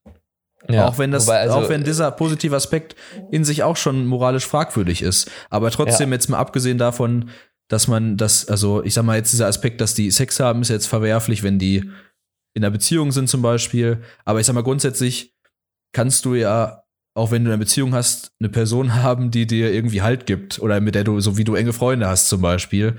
Und so in die Richtung sehe ich das. Also nicht, weißt du, wie ich meine? Ja, das ist irgendwie falsch, schon, falsch gesehen wird. Also ich finde das natürlich auch nicht in Ordnung. Aber man merkt halt trotzdem, dass man diesen positiven Aspekt, dass sie trotzdem dass diese lange Beziehung den trotzdem so viel gegeben hat, dass es stärker ist, also dass es so stark ist, dass es erstmal diese Streitereien aushält und dass sie trotzdem am Ende sich immer noch gegenseitig was bedeuten, auch wenn die jetzt nicht sich ja immer wieder fragen, was ist es denn jetzt? Aber irgendwas ist es ja, was dann wahrscheinlich auch einfach extrem schwer zu beschreiben ist und auch nicht unbedingt Liebe ist. Ein bisschen körperliche Zuneigung, ne, aber ist halt irgendwie schwierig. Also ich muss sagen, das war wirklich, am Ende war es für mich wirklich im Allgemeinen stimme ich deiner Analyse zu, dass es eine traurige Geschichte war für mich. Ich war am Ende nicht irgendwie Happy End oder so. Es war für mich schon so, es war für mich so real, dass ich gefühlt habe, dass viele Leute so leben. Ja. Ich glaube, viele Leute, dieses Gefühl von Betrug in dieser Beziehung und wie man sich trotzdem nicht so ganz loslassen kann, auch schon in dieser Tiefe von wegen so, okay, wie ist mein Leben, mein Selbstbild verwickelt mit deinem und mit unserer Beziehung. Und das war für mich so real, dass ich am Ende auch total nachvollziehen konnte, wie die sich dann da treffen.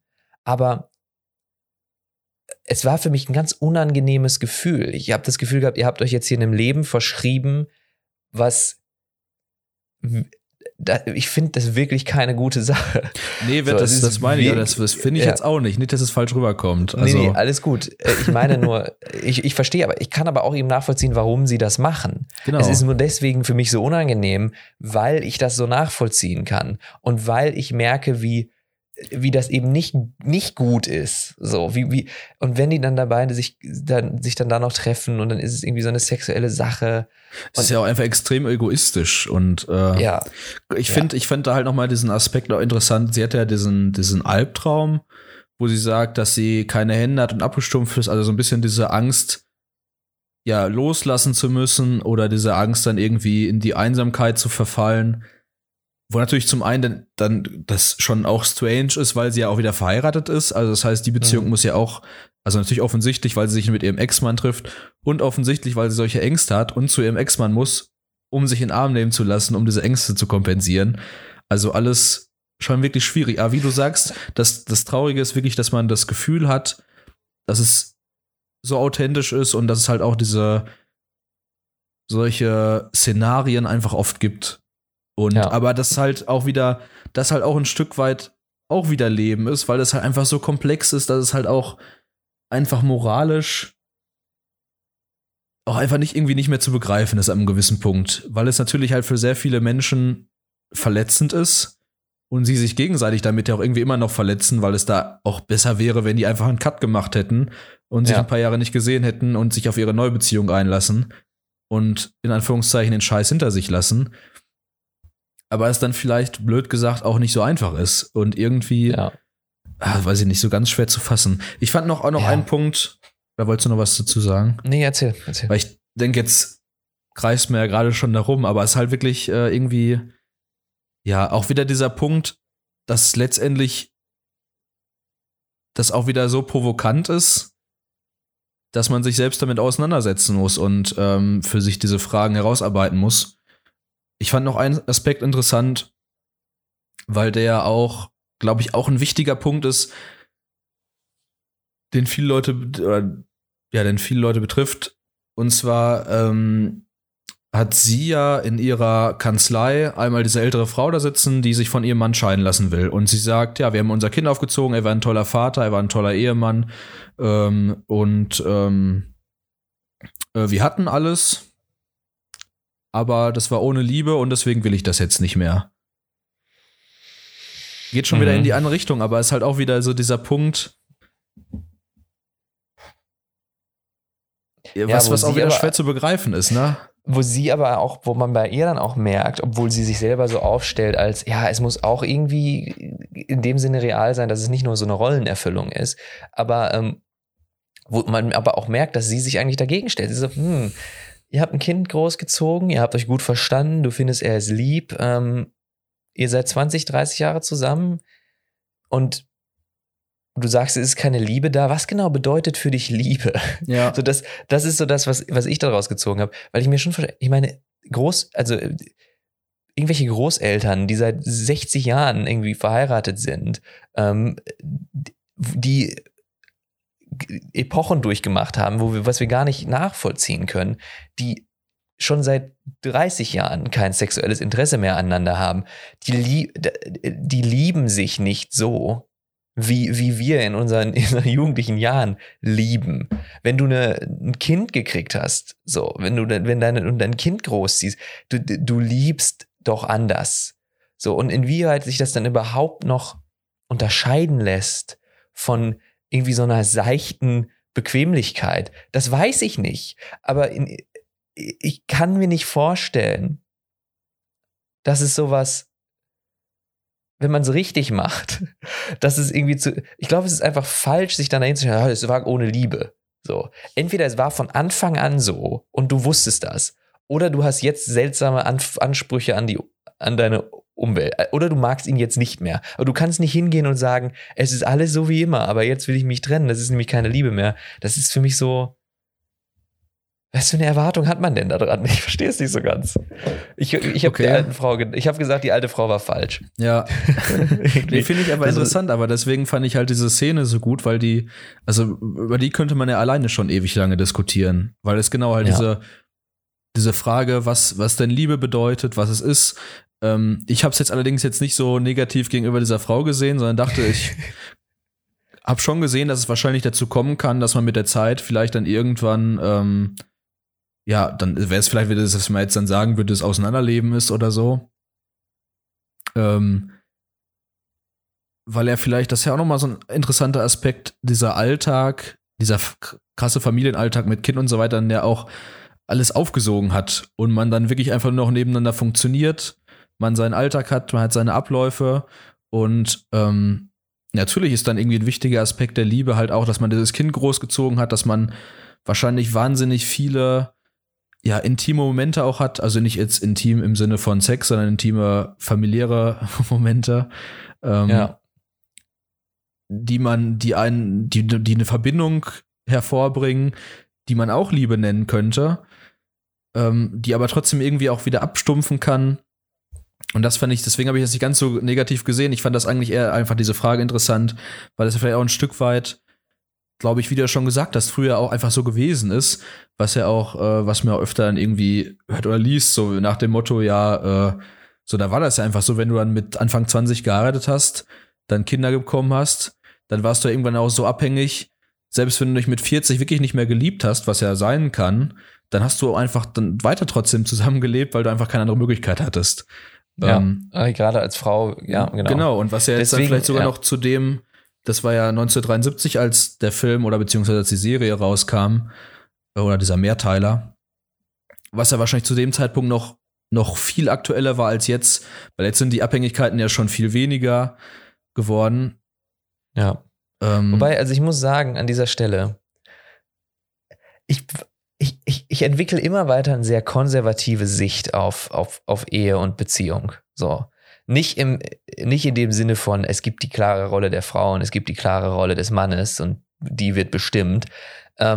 Ich würde aber trotzdem irgendwie sagen, irgendwie erscheint mir das ganze Konzept so ein bisschen sinnlos, wenn man nicht wirklich sagt, wirklich wie so ein Glaubenssatz, wir beide bis ans Ende unserer Zeit. So, wenn das alles so eine Unverbindlichkeit hat, dann funktioniert das für mich nicht, weil es geht, und dann ist es nämlich auch kein Punkt dieser Abhängigkeit. Also ich möchte es gar nicht als Ideal eigentlich stehen lassen, dass man unabhängig voneinander ist. So, nein. Es geht darum, dass man abhängig voneinander ist. Es geht darum, dass man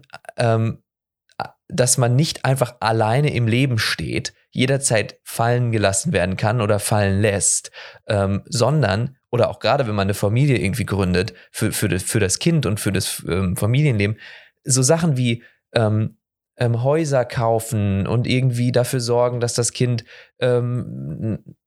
irgendwie vernünftig in die Schule geht, sich mit Freunden treffen kann, nicht ständig umzieht, irgendwie seinen eigenen Charakter ausbilden kann und so weiter. Das braucht eine unfassbar stabile Umgebung. Und diese Stabilität, die einfach nicht im Sinne von so, solange es noch läuft, sondern einfach sagen, das ist so. Punkt. Wir sind zusammen und dann ist es auch kein Punkt, oh nein, die Frau oder der Mann haben jetzt irgendwie nicht ihr eigenes Vermögen, sondern das ist euer Vermögen. Deswegen ist es auch völlig richtig, dass man, wenn man sich fucking trennt, dass das schwierig ist und dass man die Scheiße Hälfte teilt. So, egal wer mehr verdient hat, so funktioniert die fucking Rechnung nicht. Ehe ist eben dieses, dass man dieses Leben in eins quasi bappt. Und aus dieser Sicht heraus sehe ich dann wahrscheinlich auch so bei dieser Frau das irgendwie so ein bisschen, älteren Frau, das so ein bisschen kritisch. Und ich weiß, dass das zu viel Leid führen kann. Ich weiß nur nicht, ob das nicht einfach so ist. Also ob nicht auch, wenn man sich dann voneinander trennen kann, wann immer man will, ob das nicht zu genauso viel Leid führt, ob man sich nicht viel auch arrangieren kann, ob es tatsächlich, wenn man vernünftig und ehrlich die Entscheidung trifft, mit jemandem zusammenzukommen und eben mit jemandem zusammenlebt und da wirklich dran arbeitet, ob es dann nicht an einem selber liegt, dass es auch funktioniert. Ob es wirklich so von Gott gegeben ist, plötzlich liebt man sich nicht mehr, da kann man nichts machen und es ist die absolute Hölle, dass man noch zusammenlebt. Ob das wirklich einfach so passiert, daran zweifle ich ehrlich gesagt so ein bisschen. Okay. Also irgendwie, ja, das finde ich interessant. Aber deswegen finde ich diese Szene halt so gut, weil die ja genau diese Diskussion hervorruft. Und ist natürlich, kann das jetzt ja auch nicht eindeutig beschrieben werden. Ich finde halt das Ding, also ich sehe das genauso wie du.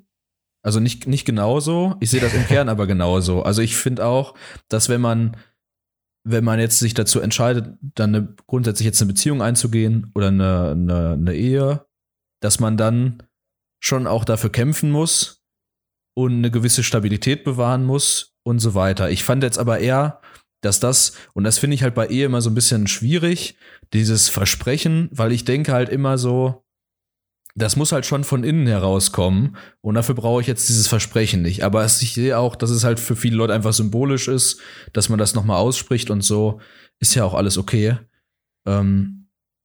Trotzdem denke ich halt, weil es kann ja trotzdem diesen Punkt geben, also dass man irgendwie sagt, ich meine, Menschen verändern sich ja auch, dass man sagt, also ich glaube auch diesen Aspekt mit Alltag, dann muss man, glaube ich, einfach eher an sich arbeiten, darüber sprechen und sagen so, keine Ahnung, wir müssen jetzt auch mal schauen, dass wir das Kind an Oma und Opa geben und machen uns mal einen schönen Samstag, ein schönes Wochenende, dass man da aus diesem Alltag ein bisschen ausbricht, muss aber auch respektieren, dass halt mit der Zeit auch einfach, es gibt halt Alltag, gerade wenn man ein Kind hat, so, und deswegen kann man jetzt nicht davon weglaufen.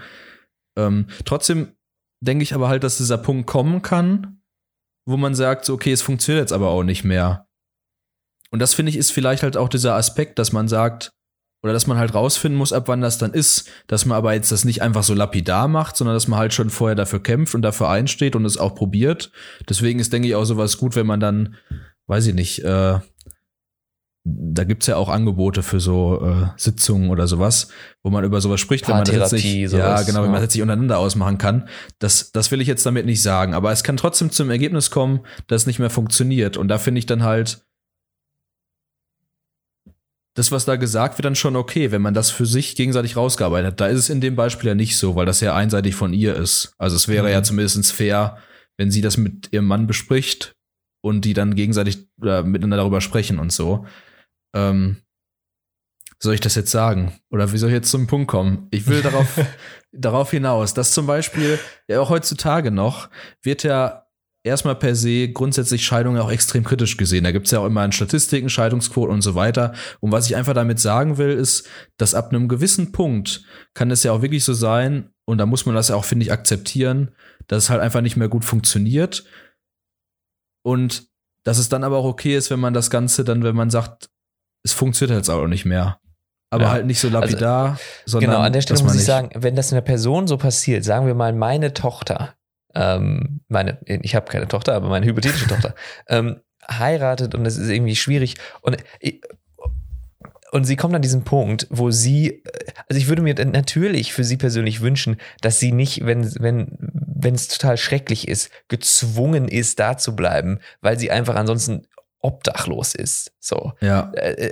Das ist schon irgendwie klar. Und in den einzelnen Fällen, wo jemand an dem Punkt ist, wo der Leidensdruck so groß ist, dass man sich unbedingt trennen muss und dass man da sein Leben aufgibt und so, da habe ich natürlich Empathie mit und wünsche es auch nicht, in diesem Fall den Leuten irgendwie den Weg zu einem besseren Leben irgendwie zu versperren.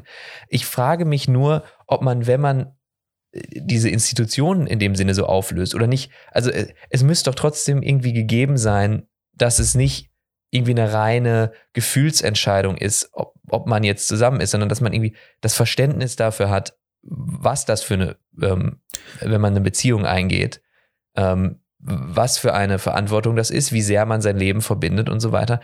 Und wenn man das dann noch institutionalisiert mit der Ehe, was ich, glaube ich, gut finde, inwieweit man auf diese Fälle achten kann, wo es dann scheiße werden kann und das für die einfach macht, inwieweit man dann das ganze Gute, den ganzen Sinn der Sache nicht auch einfach irgendwie so ein bisschen zerstört. Und das ist eher so der Blick, den ich habe. Wenn man in dem Fall ist, dass es einem damit schlecht geht, dann wirklich meine Empathie. Aber sollte man, weil das passieren kann, deswegen alles, was davor kommt, so darauf hinbauen, dass es dann einfacher ist? Ach so, meinst oder du so sollte als man Sicherheit, irgendwie hinnehmen, für die oder sollte man Hintertür, oder einfach, was? ja, ich weiß nicht, nein, ich meine nur, ich glaube, das sollte man nicht tun, weil man dann die Sache an sich irgendwie so ein bisschen Nee, das flacher würde ich auch macht. nicht, das verstehe ich auch nicht. Also da bin ich bei dir auf jeden Fall.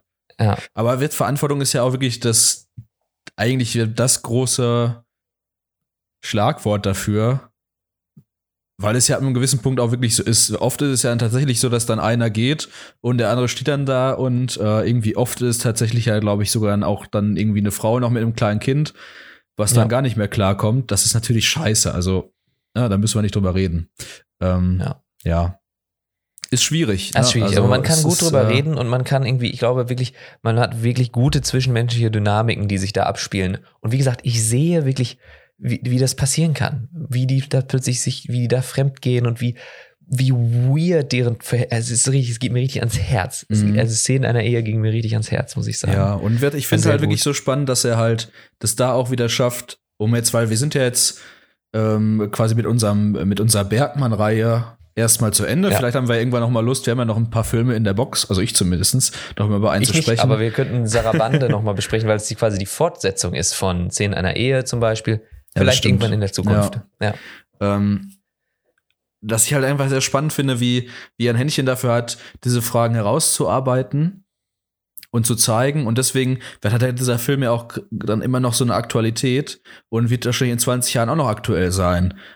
Weil der es halt so gut schafft und wird in den anderen Filmen auch diese grundsätzlichen Fragen, die jeder mit sich selbst auch vereinbaren muss im Leben, herauszuarbeiten und dann auch noch nicht nur herauszuarbeiten, sondern die auch noch, ja, ein bisschen provokant auszurichten. Deswegen vielleicht noch einen Punkt dann noch mal zum Film, weil ich habe mir noch die ganze Zeit noch gedacht, du hast ja schon gesagt, es wird erwähnt, dass die ein Kind haben, was aber de facto nirgendwo auftaucht und auch gerade nachher, wo es ja eigentlich wichtig wäre in Bezug auf so eine Scheidung, gar keine Erwähnung findet. Und da wusste ich erst nicht, ich fand das, glaube ich, eher erst negativ, weil ich dachte, das gehört halt nun mal, wenn man ein Kind hat, auch dazu und das ist ein wesentlicher Aspekt, wenn nicht sogar der wichtigste, weil ob jetzt einer 10.000 Euro mehr oder weniger kriegt, ist jetzt vielleicht im Einzelfall nicht unwichtig, aber generell ja schon, weil da geht's halt um ein Leben, was im Zweifel halt nachhaltig irgendwie psychologisch kaputt gemacht wird. Ne? Ja. Und fand es jetzt aber im Nachhinein, weil es ja wirklich mehr um diese einzelne Beziehung geht und nicht darum, wie jetzt zum Beispiel bei Marriage Story geht's ja, glaube ich, dann auch ein bisschen wirklich um diese Scheidungsaspekte, wer jetzt was bekommt und so. Und das ist ja gar nicht hier der Fall, sondern es geht ja wirklich mehr um dieses Zwischenmenschliche. Und da fand ich es, glaube ich, doch ganz gut, um das noch kurz irgendwie ich verstehe, was du meinst. Es war für mich auch so ein bisschen so ein Spannungsfeld. Es erscheint schon fast wie so ein Punkt, der gemacht werden will. So, wir haben ein Kind, aber es wird nie gezeigt. Und dann passiert da so wenig mit diesem Punkt. Aber es geht dann, glaube ich, mehr um diese einzelne Beziehung. Genau. Und wahrscheinlich, ich meine, mit Sicherheit auch einfach nur, weil es kompliziert ist, für die verschiedenen Jahre immer verschiedene altes Kind zu casten, um es dann ab und zu mal zu zeigen, wie es weint oder so. Ja, oder wie es einem egal ist. Ne, wie es geschlagen wird. Oh Gott. Nein, Spaß. Wobei 1973, weiß ich glaube, da war es wahrscheinlich. Konnte man nochmal machen, auf den Hintern klopfen? Wahrscheinlich. Ja, da gab es noch Erziehungsschellen. Ja. Wir haben natürlich auch nicht drüber geredet, dass es tatsächlich auch mal gewalttätig ausartet bei Szenen einer Ehe. Ja. Aber auch da muss ich sagen, ich finde es erstaunlich, ich kann da nachvollziehen, wie sie ihm dann verziehen hat. Ich konnte nachvollziehen, auch wenn ich dachte, so, ich habe gesagt, nein, Alter. Aber man kann zumindest, man kann nachvollziehen, wie sich das so hochgeschaukelt hat. Und auch das wieder so das so ehrlich zu zeigen, ohne da jetzt wirklich moralisiert. Ich meine, jedem ist klar, dass das jetzt Kacke war, die sich da geschlagen haben. Das ist zum Fick, so. Und es wäre auch völlig in Ordnung, wenn sie zur Polizei geht, dann wäre der Typ halt dran gewesen. Genau richtig. Aber dass da nicht so moralisierend da steht und so, jetzt ist eine Grenze überschritten, du bist der Böse. Sondern dass einfach gezeigt wird, wie es überhaupt dazu kommt, dass man sich Leute, die sich mal vormals geliebt haben, und diese emotionale Entladung, so, das fand ich nochmal krass. Ja. Aber da möchte ich gar nicht so aber ich tief muss aber drauf auch eingehen, sagen, weil wir sind schon deep drin, ja. Ja, aber ich fand trotzdem auch da wieder, dass es nicht einfach nur rein authentisch ist und man kann das alles gut nachvollziehen und es ist einfach komplex von den Beziehungsgeflechten her, sondern also ich wurde auch einfach sehr mitgenommen und sehr reingezogen, was ja jetzt auch nicht, was natürlich schon so sein sollte, aber was glaube ich auch nicht so einfach ist bei so einer Art von Film. Weil da in dem Moment hatte ich hatte wirklich ein bisschen Schiss, weil ich dachte, dann schließt er ab und ich dachte, das kann doch jetzt nur scheiße enden. Das bitte nicht. Ja, weißt du? Zusammen, Alter. Ja. Und ich hatte auch Angst um sie und so, es war so richtig, und man merkt auch, wie aus diesem Mann, der eben noch irgendwie seine Seele ausgeschüttet hat und schaukelt sich das emotional hoch und plötzlich hast du also ich habe den direkt als Gefahr gesehen. Ich habe direkt und jetzt ist das so pure gewalttätige Energie. Und ich meine, so ein bisschen nachvollzogen zu haben, wie sich das dann aus einer Frauensicht darstellt, ohne dass man jetzt sagt, ich habe Männerhass oder Angst vor Männern, dieses Switch, wo plötzlich dann dieser jemand, der eine vollständige Person ist, ein Mensch mit allem drum und dran, plötzlich nur noch Aggressor ist. So. Und das fand ich so gruselig. Und also auch, ich war auch genauso wie du davon sehr, sehr betroffen. Ja. Ja. Wir haben jetzt schon 1,5 Stunden schon gequatscht, Darius. Ich glaube, wir müssen irgendwann die Reißleine ziehen. Ja. Wir müssen zum Punkt kommen. Oder einfach jetzt quasi sagen, wir hören auf. Ja, oder? Also wir hören nicht auf, wir hören mit dem Podcast auf. Also nicht mit dem Ganzen, sondern mit dieser Folge. Und durch diese Folge auch mit unserer Ingmar-Bergmann-Reihe. Wir haben es schon angekündigt, eventuell noch irgendwas nachgeschoben, wobei, also keine Versprechungen. Wir haben ja normalerweise immer relativ klare Blöcke, in denen wir Podcasts wobei aufzeichnen. wir jetzt ja wieder ein bisschen frei sind. Genau, wir wissen nicht, worum es geht. Wir hatten letztes Mal schon was besprochen und hatten es jetzt wieder vergessen. Ihr werdet es eventuell jetzt gleich hören. Kurz nach dem Abspann werde ich euch nochmal kurz ins Ohr flüstern. Oder ihr werdet es auf Instagram erfahren, weil, noch sind wir uns sehr unsicher. Genau. Ja, das war Ingmar Bergmann fürs Erste. Also ja. Das gehört ja eigentlich schon dazu, wenn man jetzt so eine Reihe abschließt. Ich hatte gerade schon für mich ein kleines Fazit gezogen, was jetzt meine Sicht auf diese Filme betrifft. Hast du noch irgendwie ein kleines Fazit oder? Also ich muss sagen, diese ganzen Fragen nach Persönlichkeit und Gott und so weiter und was ist das Selbst und so, die ziehen sich, glaube ich, schon durch. Ich finde es einfach nur interessant, dass Ingmar Bergmann so jemand ist, der stilistisch irgendwie so sicher da steht. Wir hatten ja bei Das Schweigen schon gesagt, das ist irgendwie so Lynchian, das scheint mir irgendwie so und dass so viel dieses Unterbewusstsein irgendwie abgehandelt wird, so ein bisschen so eine Psychoanalyse und das ist gar nicht wie gesagt, dass so Bedeutungsfelder irgendwie aufgemacht werden, ohne dass man da jetzt irgendwie so eine große Erzählung hat und dass das trotzdem dann funktioniert als das große, also dass dieser Typ nicht einfach nur so ein Untergrundmensch ist, sondern dass der allgemein in Europa und in Amerika so viel Erfolg hatte und so bekannt war. Und das finde ich einfach eine sehr interessante Figur, der Regisseur an sich und die Filme wirklich sowas, was man wirklich wahrscheinlich menschliche Natur irgendwie ergründet, die kann man immer gucken. Die sind nicht gebunden an eine gewisse Epoche und so weiter. Was ich zum Beispiel bei Godard eben oft das Gefühl hatte, wir haben es ja schon öfter gesagt, man muss irgendwie die Historie immer mitdenken und es ist immer irgendwie politische Gesellschaftskritik. Und da muss man so viel intellektuelle Arbeit machen, um irgendwie einen Griff zu kriegen. Und Ingmar Bergmann kann man einfach schauen und man merkt direkt, wie das auf einen wirkt. Das fand ich sehr gut. Also hat mir sehr viel Eindruck hinterlassen und ich verstehe und ich freue mich, dass wir ihn zusammen geschaut haben und Es war keine verschwendete Zeit. Auf jeden Fall. Es hat sehr viel Spaß gemacht. Ja. Das waren auch schöne Schlussworte, oder? Ich denke. Ja. Das war's. Wir hören voneinander nächsten Monat mit dem, was auch immer wir besprechen. Und Darius, ich habe es eben schon gesagt, ich sage es nochmal, es war mir eine Riesenfreude. Und wir hören uns auch nächsten Monat. Bis dahin. Ja, mir hat es auch wieder viel Spaß gemacht, wieder ein neues Themengebiet sozusagen zu entdecken mit euch gemeinsam und mit dir gemeinsam. Und dann hoffe ich, dass ihr beim nächsten Mal auch wieder einschaltet. Vielen Dank fürs Zuhören und bis zum nächsten Mal. Ciao, ciao. Wir sind uns einig geworden und besprechen demnächst mal einen ganz aktuellen Regisseur, Robert Eggers. Ihr kennt ihn von The Lighthouse und The Witch und es sind auch diese beiden Filme, die wir besprechen werden. Sollten wir irgendwie seine Kurzfilme in die Finger bekommen, werden auch diese einen Platz finden. Aber bis dahin, The Lighthouse, The Witch, viel Spaß euch beim Gucken und wir sehen uns im nächsten Monat. Das war eine Episode Filmic Podcast am 1. des Monats überall dort, wo es Podcasts gibt. Und wenn ihr auf dem Laufenden bleiben wollt, dann folgt uns doch auf Instagram @filmicpodcast.